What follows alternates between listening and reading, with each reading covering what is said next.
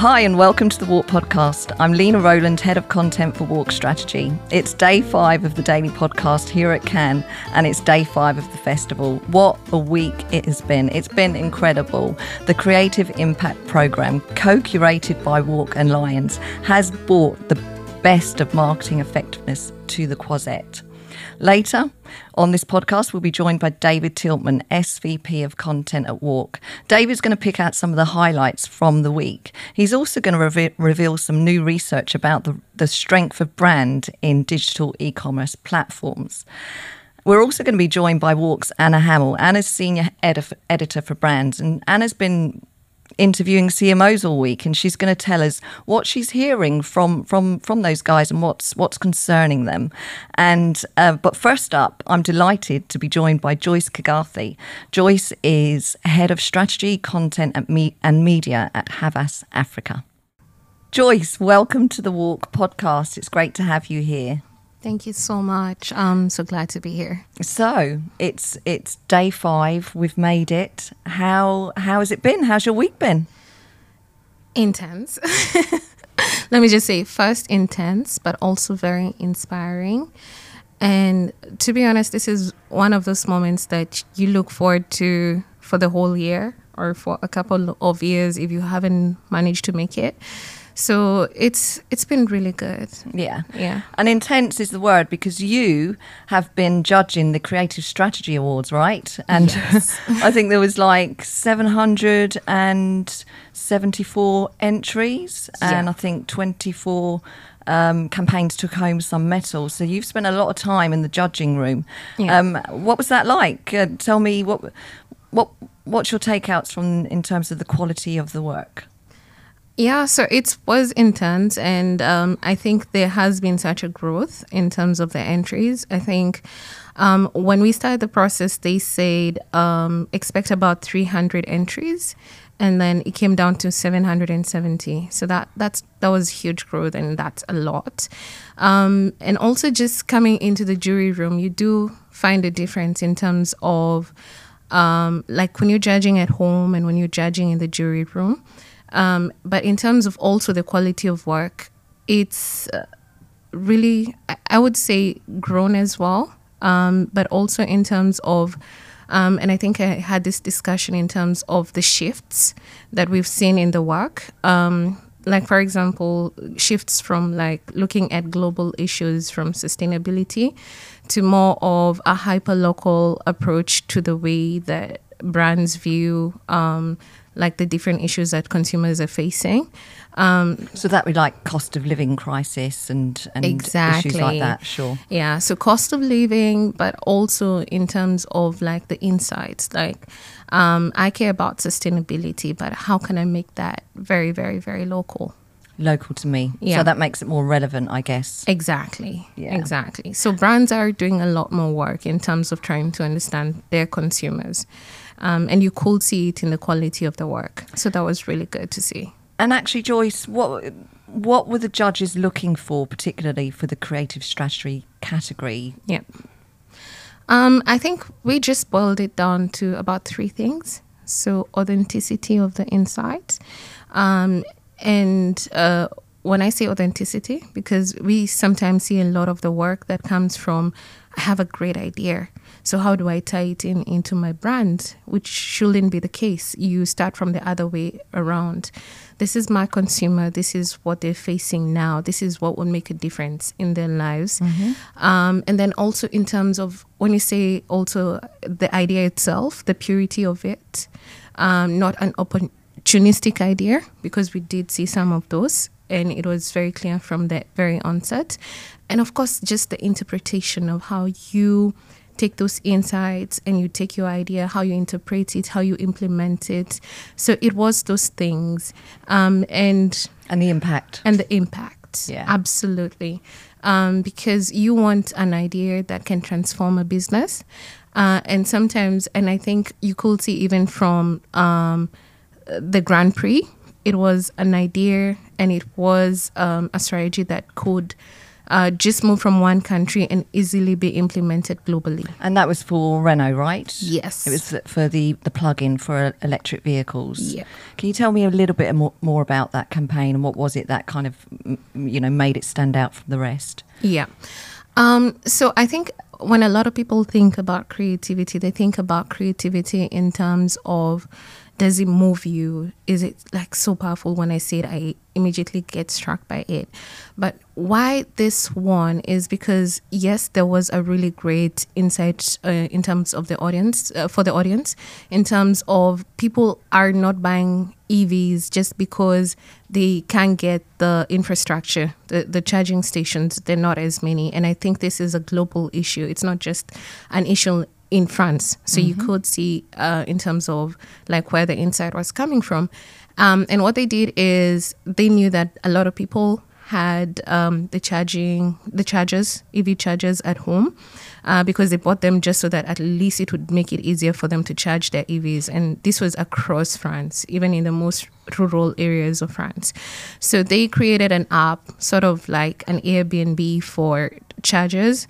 And in that way, it wasn't just a way to build infrastructure, but also a way to also put money into consumers' hands, which was really great, honestly.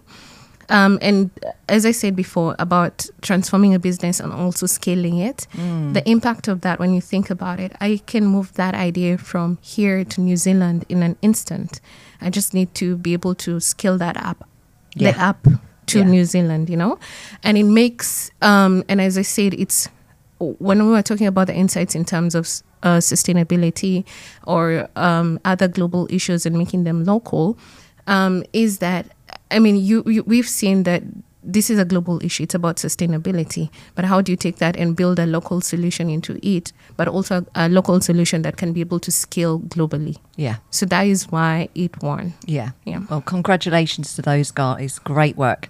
Absolutely. How important is it, Joyce, to have diversity in the jury room? It is absolutely necessary because our issues are not global. And again, as I said, and I think we spoke about this earlier, what we saw is a shift, a very big shift from the way brands are reaching and also speaking to their consumers, from looking at just global issues as we were talking about. We didn't see the theme of sustainability being as big as it was before. We're seeing brands focusing more on very local issues because, as we say, there's a crisis everywhere. I mean, consumers are going just through so much. So you have to really sort out their problems from like a personal perspective, but also from a very local perspective, before then now you scale upwards to the global issues. Yeah. What are we talking about? Diversity. Sorry, I went off script there for a minute. So diversity, because I'll say for first world developed nations, the issues are very different from the developing nations issues. And when you sit in the jury room, in as much as when you're writing your case, there is a part about providing your cultural aspect. Sometimes you need to give a more, like, you need to explain it to other people if they don't understand, because they might not understand some of the issues, like for example in North America, and someone in North America might not understand the issues facing Africa. For them, they might be non-issues. So having that diversity is really, really important, because also remember, in as much as it's our work as judges to look at the work and really dive really deep into that work, I might not always have the time to go further and always research everything, So having that diversity really gives the work like a broader perspective. Yeah. And also now, as we're seeing more entries, and we've seen people from all over the world winning more and more and more. And we've seen work from places like Nigeria, from Thailand, from Honduras. Fantastic. I think this year Latin America has won big. Yeah. And I can say that having that diversity, you start seeing, the diversity in the work as well. And I think that's a very beautiful thing. Yeah, for sure. Yesterday we held a debate here in the Palais. It was really well attended. It was our debate, the annual Future Strategy debate, where we asked the question, is popular culture dead? And if it is, how do we respond? Mm-hmm. So look, we know it's not dead.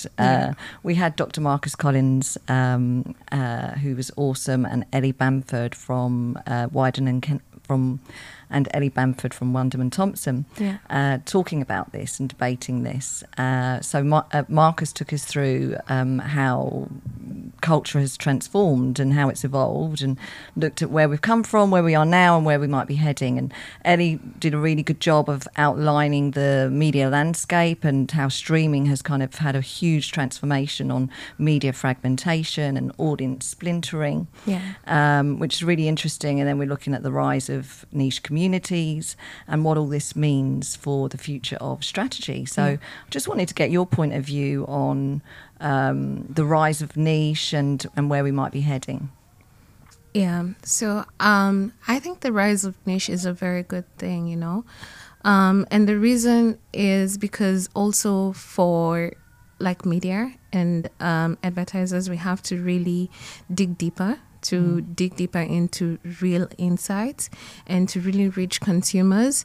And I like the evolution of targeting as well, because we've stopped looking as consumers as just demographics, We've stopped looking at just age, income, all those things. And now we're really looking into culture, because culture has the potential to tie in like all these audiences together. As we're talking about like properties such as the World Cup or the Super Bowl, when you look at the audiences within that, that's very diverse. But one passion point brings them all together. So we, as advertisers, as brands, as media, we're working so much harder to be able to reach these consumers, and tying in like really, really good, authentic insights to be able to reach our consumers. And that means when it becomes more personalized, and I feel that you as a brand really, really understand what I need and what I'm looking for, then I think we also have better results. Because we've got there's still the opportunity for the big moments, as you say, World Cup, sponsorship moments, Super Bowl, Eurovision.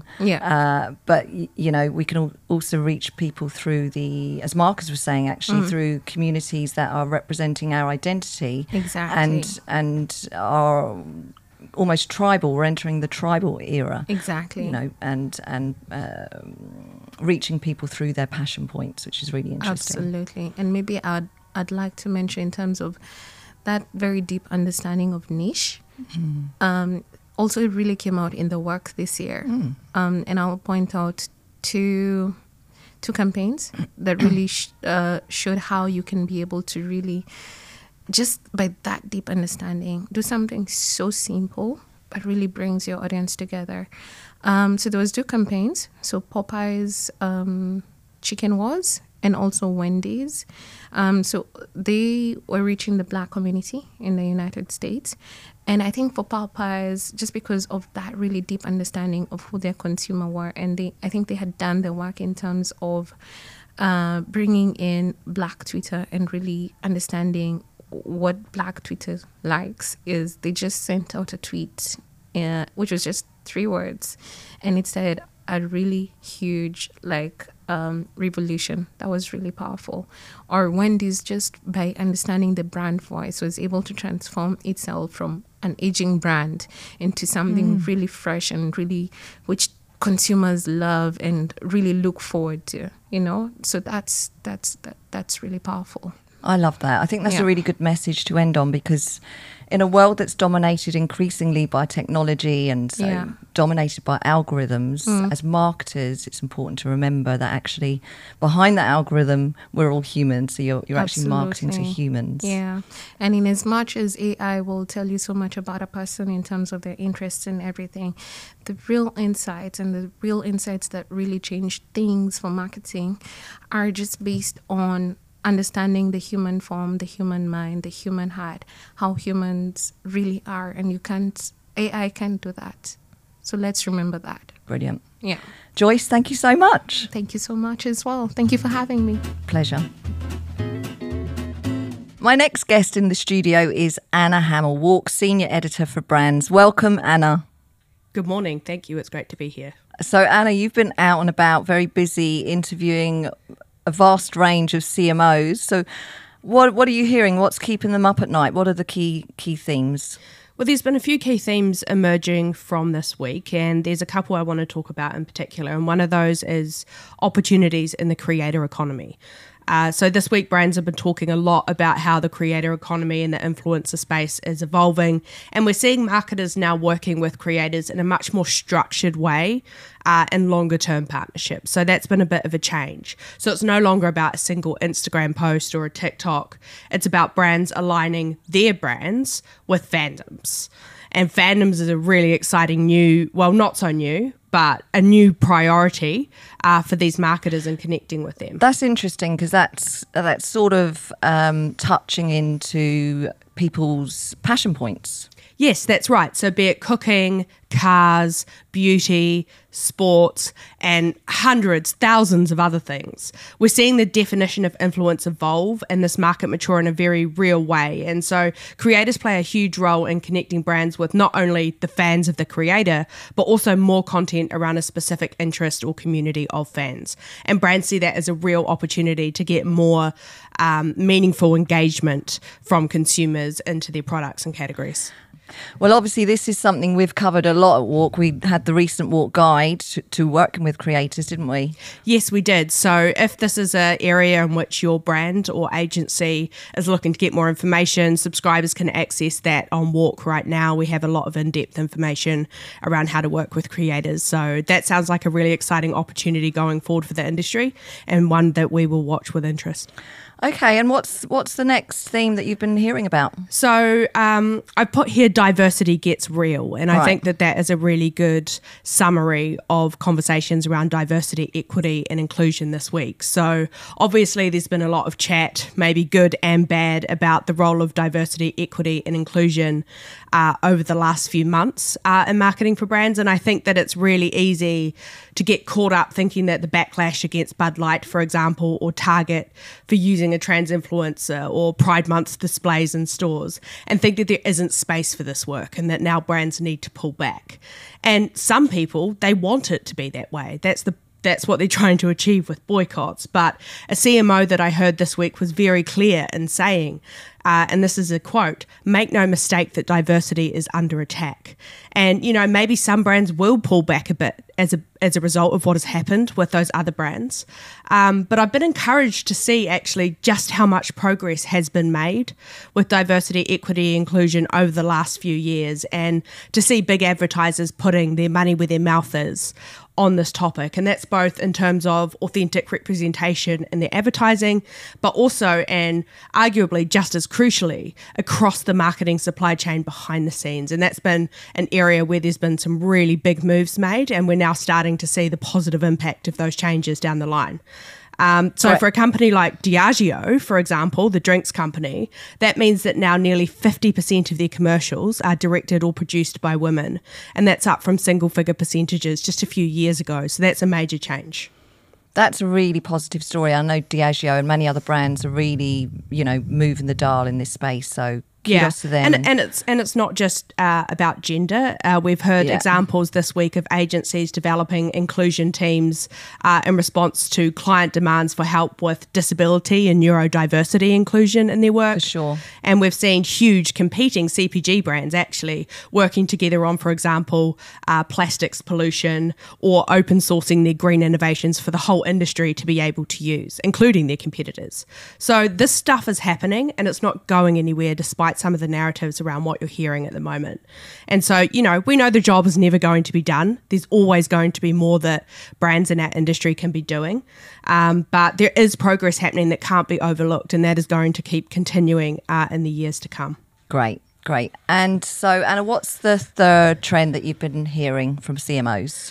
Well, and I think this is a very important immediate challenge that perhaps hasn't been talked about enough this week. And, we've been to a lot of sessions this week across our team about artificial intelligence, a lot about big data, and that stuff is really important. But sometimes you would walk out of a session about that and you'd open up a news app on your phone, and then you would see stories about a mortgage crisis, embedded inflation, and some frankly really alarming numbers about the economic catastrophe facing some consumers as a result of those things. And a recent study from the UK market in particular said that as a result of the mortgage crisis, for example, in that market, discretionary spend may go down up to 20% for some segments of consumers, and that's an enormous amount. And so that is going to have an absolutely massive, I can't overstate this enough, impact on how they interact with brands and their consumer shopping habits. And that was something that JP Caslin and James Hankins noted on the WARC stage yesterday.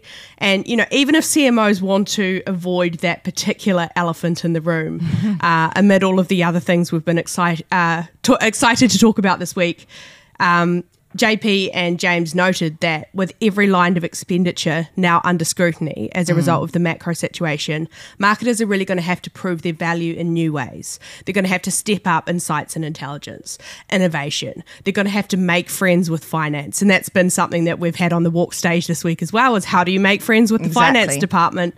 And they're going to have to really think about streamlining their goals to really be focused and think about their priorities.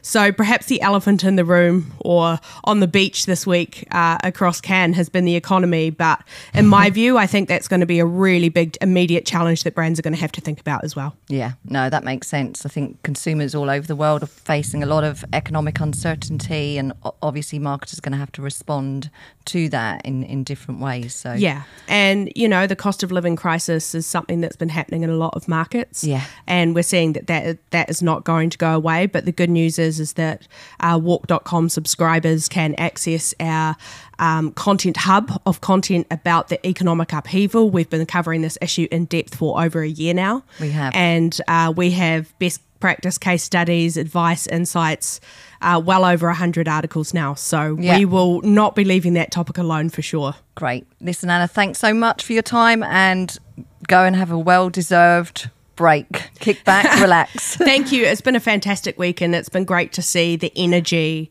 across the festival and so many marketers and agencies showing real optimism about the future, which is exciting to see. Thank you, Anna. Thank you. Hello, my final guest for the week is David Tiltman, SVP Content here at WARC. David, we have made it. It's day 5. We've made it. I'm not sure my voice has quite made it, but we've made it, yes. So look, let's get right into it. So much has happened this week. What has been the highlight for you? I mean, yesterday we had a packed session. We really did. The strategy is constipated. Yeah, okay, I'm going to try and explain what this session was. I'm probably not going to do it justice, but we have got the actual speakers to help us. Great. We've got some audio clips from them. So this was Rob Campbell from Colenso, Martin Weigel from AMV BBDO, ex-Wyden, and Paula Bloodworth from Uncommon. These are 3 really big name strategists. They're very well regarded across the strategy world.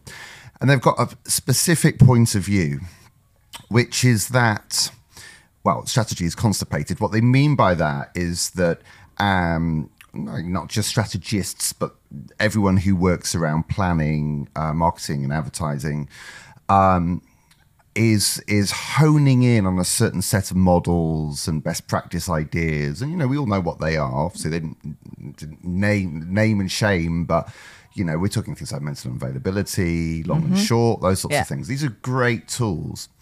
But their point of view is that we're becoming so obsessed with these tools and these frameworks that we're missing opportunities for breakthrough growth, that we're becoming focused on incremental change rather than breakthrough step change. It's bland, it's sameness. And that's a danger. Everything starts to look the same in the world of bland. Exactly.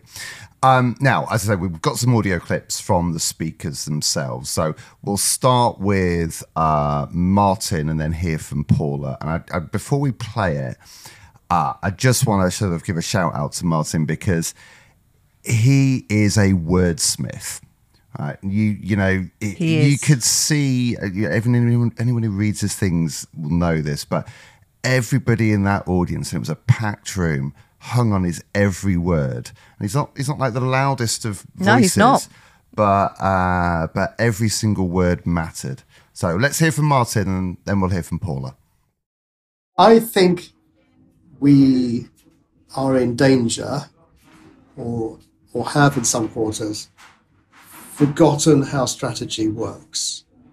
I think we've been suckered into thinking that it works forwards, incrementally building, accumulating evidence and turning it into insight and putting it into the creative process. And I think most people, too many of us, labour under the belief that that's how strategy works, that it's a fluffing service to other people's imaginations, or it's a supplier of disposable insight.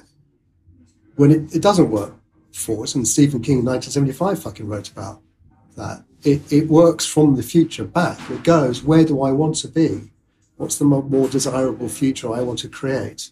And then goes, and how do I make that real? It doesn't work forwards. It works backwards. If you work forwards, you'll only find yourself pushing the peanut forwards, and you'll solve small problems, but you'll never solve big problems, and you'll never seize big opportunities, because you'll only look at what's directly in front of you, or what the research says you have permission to do. But strategy is fundamentally works backwards. We need to look to other industries, because, we came across a quote from Jesse Armstrong, who's the writer of Succession and a number of other programs, and he talked about going to the most exciting place possible and then working backwards from there. And Martin, Rob and I just got really excited about that thought, that when you go to that exciting leap and then you figure out how to get there in that narrative, it gets the most exciting possible solutions. From Fenty to, Gentle Monster, an eyewear brand out of South Korea, to, like Timpson's, a key cutter in the UK. There's all these incredible stories where they're not just iterating and following logic and the perfect process that inches forwards. They're taking this massive leap and going to these surprising, interesting, exciting futures. And they're leapfrogging the logic process. They are leapfrogging everything we're doing, because they're just going to where's possible and where is exciting. Great stuff. It was definitely a call to action to just embed more imagination into your strategy. That message came across loud and clear. Yeah, it was the one phrase Martin used a few times was strategy is revolution. And I love that. And you can see the crowd really embraced it. But there was a practical element. They didn't want to just sort of beat us all up and or give us a few examples. What they did was come up with 3 ideas for actually trying to start to, respond to, and what can strategists start to do a little bit differently. And we can hear Rob Campbell talk about 3 takeaways from that talk. So the 3 things that we're saying is, 1, if you absolutely don't know where to start with the people that absolutely live in the subcultures around your category, because they naturally are finding using their imagination to push the boundaries of that. You just have to look at how street cultures influence the high luxury fashion to see that side. The other side of that is, prepared to sacrifice. But we don't mean it in the classic strategy sense. We mean it in sacrifice control.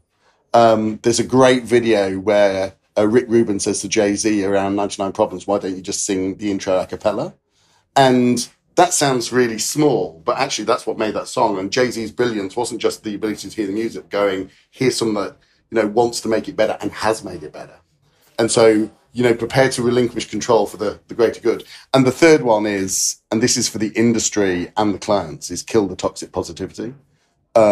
This need to always fit in with stuff rather than really tell the truth. We use a quote from The Big Short, and it says, truth is like poetry, and everyone fucking hates poetry.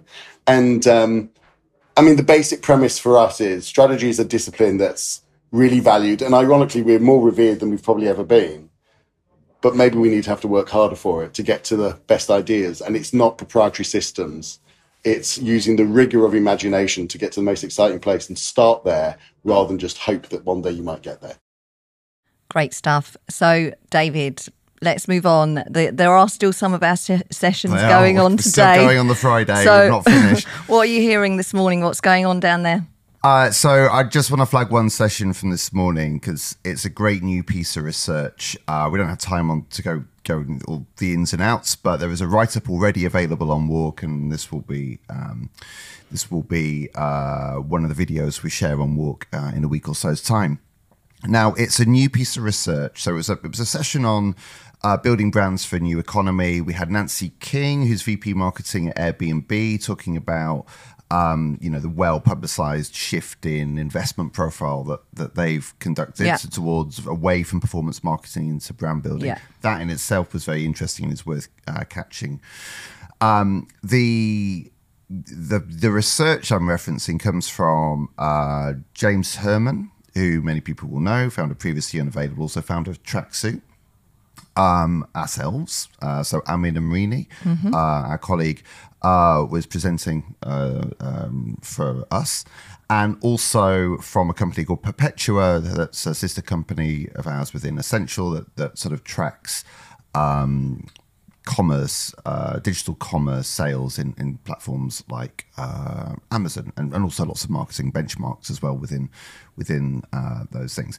And the question they set out to answer was basically, do strongly branded products have an advantage in terms of performance metrics within Amazon? And they proposed this new metric called growth efficiency within a market like Amazon, or a marketplace like Amazon, where if you're going to spend additional money, invest more money into the sort of performance types of marketing on those platforms, what sort of increase in sales can you expect to see? And what they found is across this analysis of 100 or so brands, the average was about 80%. So what that means is if you increase your spend by 10%, on average, your sales will go up by 8%. Right, gotcha. But there's a big variance within that. So one of the drivers of that variance is the level of awareness that brand already has. So brands with high awareness are more likely to drive highly efficient growth and performance marketing. Brands with low awareness don't. So look, there's a lot more in that research, and I would encourage people to dig into it because it's quite hard to sort of explain without the charts. Sounds it, yeah. But ultimately what they're trying to do is bring this sort of world of brand and performance back together. Yeah. And it's a really important message in that there is value in creativity driving stronger brand, like brand health. Yeah. That then plays out in the efficiency you're able to drive within a highly performance driven marketplace like Amazon. Yeah, virtuous circle, I guess. Yeah. I mean, it's a great, there was a lot of interest, a lot of cameras going up when that's the always slides. good to That's see. always the benchmark. Yeah, the killer chart. We love that. David, I'm conscious of time, so I know it's going to be hard, but any other highlights from this week? Well, I guess I just rather than individual highlights, I guess look, this is the first time we've run Creative Impact as a track, and our hunch, I mean, it was an informed hunch, but our hunch was that there was a real appetite for more content that really looked at this link between creativity and effectiveness, not just making the case for creativity, because that's been done lots of times. We still need to keep making that case, but actually we need to ask more interesting questions. What types of creativity? How does creativity and media combine? What about creativity and on platform, on this emerging platform economy? So we thought there was a real desire for more content that would explore these topics and explore them in some depth. Yeah. And that's what we've done over the course of this week. And I've got to say the crowds have been great. They've been amazing. We've had lots of amazing sessions, amazing content. So it's really been a big success. And I hope people who haven't been in Cannes have enjoyed hearing about it on this podcast, and will be able to watch some of the videos when they go on to WARC, and all our coverage as well. There is a but, though.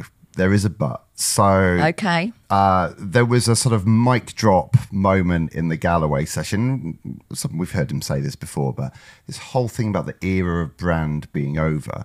And essentially, he's arguing that marketing is no longer an aspirational career, that he essentially encouraged the entire audience to go and find another job. And we don't agree with that. I don't buy into that as a concept.